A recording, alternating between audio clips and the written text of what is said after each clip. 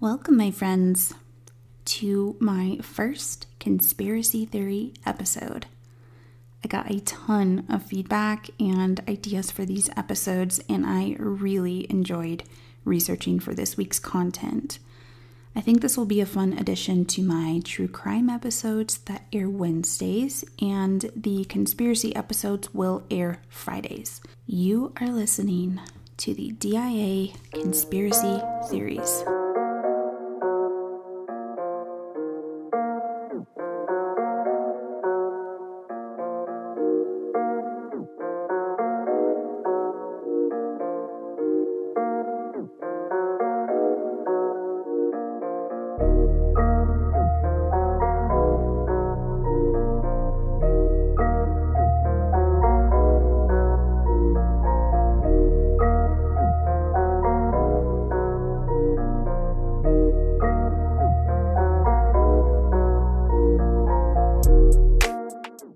For all of my non-local listeners, DIA is an airport located just outside of Denver, Colorado. Denver being the capital of Colorado, with population estimated at 682,545. This is the Mile High City, elevation 5,280 feet or 1 mile above sea level. Elevation isn't the only thing that will have you huffing and puffing in Denver. DIA was built to actually replace Denver's old airport, Stapleton International Airport. Stapleton Airport was plagued by numerous problems. Some included lack of space and runways too close together. So February 28th, 1995, DIA opened its doors and runways to the general public, over a year behind schedule and reported $2 million over budget. DIA is the largest airport in the country by area, a whopping 53 square miles. That's larger than the small little town I'm from. DIA has the longest public use runway available in the country, 16,000 feet or approximately 3 miles long. The first theory I'm going to jump in is the runway shape at DIA. The old Stapleton Airport was parallel runways, too close together for safe landing in bad weather, which in Colorado is 150 days out of the year, which cut number of arrivals an hour down from 80 to 36, which was a big reason why DIA was built and why the new runways are shaped very differently. Some say the new runways are curiously shaped and resemble a swastika. From air at least. If you don't know what a swastika is, it's an emblem of the German Nazi Party. This could just be a planning fail, but in regards to everything else I'm about to tell you, this may strike you as very odd. Next theory is the markings. The airport floors bear a series of strange markings. Some say symbolize a new strain of hepatitis, which could be used in a biological warfare. I have a whole episode planned on biological warfare, AIDS, Ebola, and more. In reality, though, most of the floor symbols are taken from the Navajo language or periodic table of elements. The dedication marker is one marker that's hard to ignore. There is a dedication marker in capstone placed over a time capsule at DIA.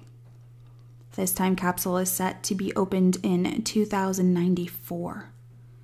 This capsule supposedly holds a credit card, Colorado flag, DIA's opening day newspaper, along with other things. We may never know in our time. 2094 is 74 years from now. The marker also mentions the, quote, New World Airport Commission, which is an organization that doesn't exist. Or does it? This commission, however, takes credit for funding the entire new airport. Next up on our conspiracy theories are the tunnels and underground bunker. It's no secret that DIA is home to a number of tunnels, including a tram that goes between concourses and to a failed automated baggage system. Sounds normal, right? Well, there's something strange about this automated baggage system. First off, it cost a lot of money and it never actually worked. It failed tremendously when first tested and never got any better, which was supposedly one reason behind DIA's delayed opening. By 2005, most of the airport's concourses had completely abandoned it, making it a pricey failure. Was this a failure? Or was it an expensive, weird way to cover up the building of tunnels? Where do these tunnels go? Maybe an underground bunker? I've heard personally, this isn't something I read, that Trump has been transported to and from the airport through one of these underground tunnels. Some people believe DIA is headquarters to something far more sinister than just an airport, like New World Order, or even our own American government. Something really strange to back up this theory is the buried buildings. As DIA was being built, 5 massive buildings were somehow built incorrectly. So instead of demolishing them, blowing them up, and removing the rubbish, the buildings were buried. And a construction worker supposedly blew the whistle on this as a very weird practice. Now, this is one of my favorite theories of DIA. So DIA is known for a massive blue horse statue. With all conspiracies aside, we can't ignore how creepy the statue is in itself. The horse is called the Blue Mustang, but has earned a different name as Blucifer. Here's why. Blucifer has killed one man. Not just any man. Its own creator. The statue stands 32 feet tall, weighing 9,000 pounds, made from fiberglass, and has iconic glowing red eyes. Artist Luis Jimenez died in 2006 when one piece of the sculpture's head broke and fell, severing an artery in Luis's leg. So a huge blue killer horse with red eyes just adds to the entire eerie reputation of DIA. Let's talk about the Leo Tanguma's murals. We've all seen them. They take up a wide wall space in DIA's baggage claim. They are named, quote, "Children of the World Dream of Peace," and, quote, "In peace and harmony with nature." Which sounds like butterflies and roses, right? The actual content is horrifying. Pictured are death-masked soldiers stalking children with guns, animals dead kept under glass, and the entire world looks to be destroyed. However, the narrative of Tanguma's murals end on a happy note. Here is a statement from the artist himself. "I have children sleeping amid the debris of war, and this warmonger is killing the dove of peace. But the kids are dreaming of something better in the future, and their little dream goes behind the general and continues behind this group of people. And the kids are dreaming that peace will happen someday. See how the little dream becomes something really beautiful.